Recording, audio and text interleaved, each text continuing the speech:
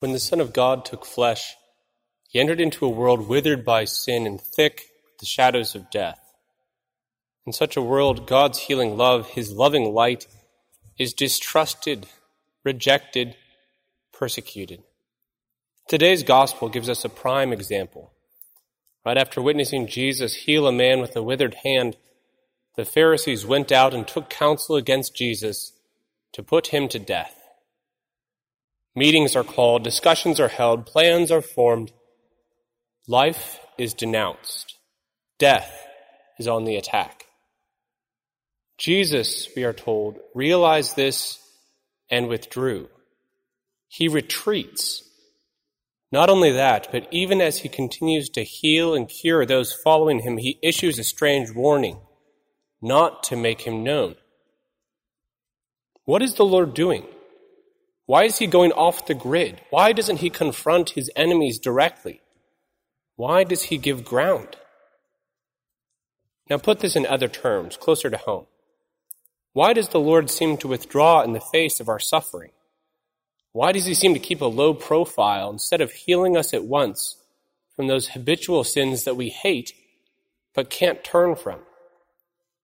What is the Lord doing?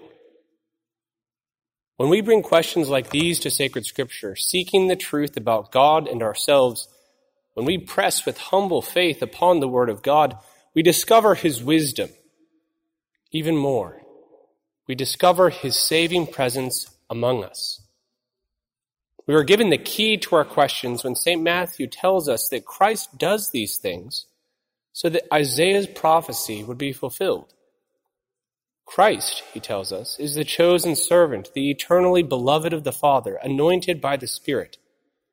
And he will not contend or cry out, nor will anyone hear his voice in the streets.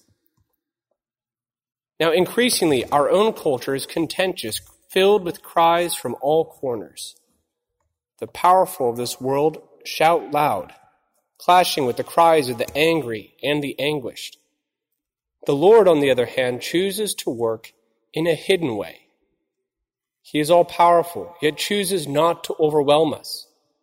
His is not the voice that is echoing in the streets, demanding attention. He calls within the heart. He seeks to convert the mind, to draw our wounded and weary souls to himself. Isaiah says, "A bruised reed he will not break.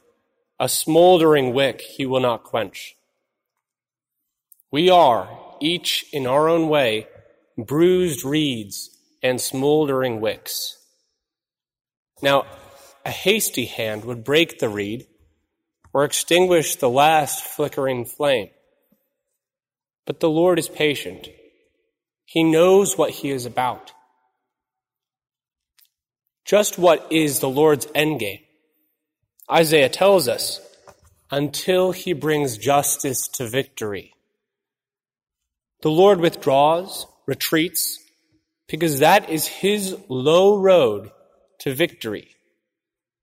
This road leads to the cross, and the cross is the power and wisdom of God that surprises and outflanks the powers of evil and saves us, bruised reeds and smoldering wicks.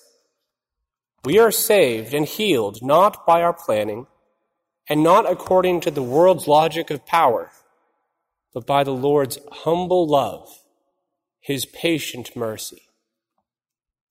Whatever our darkness, our struggle may be, in his name, Jesus' name, every one of us can dare to hope.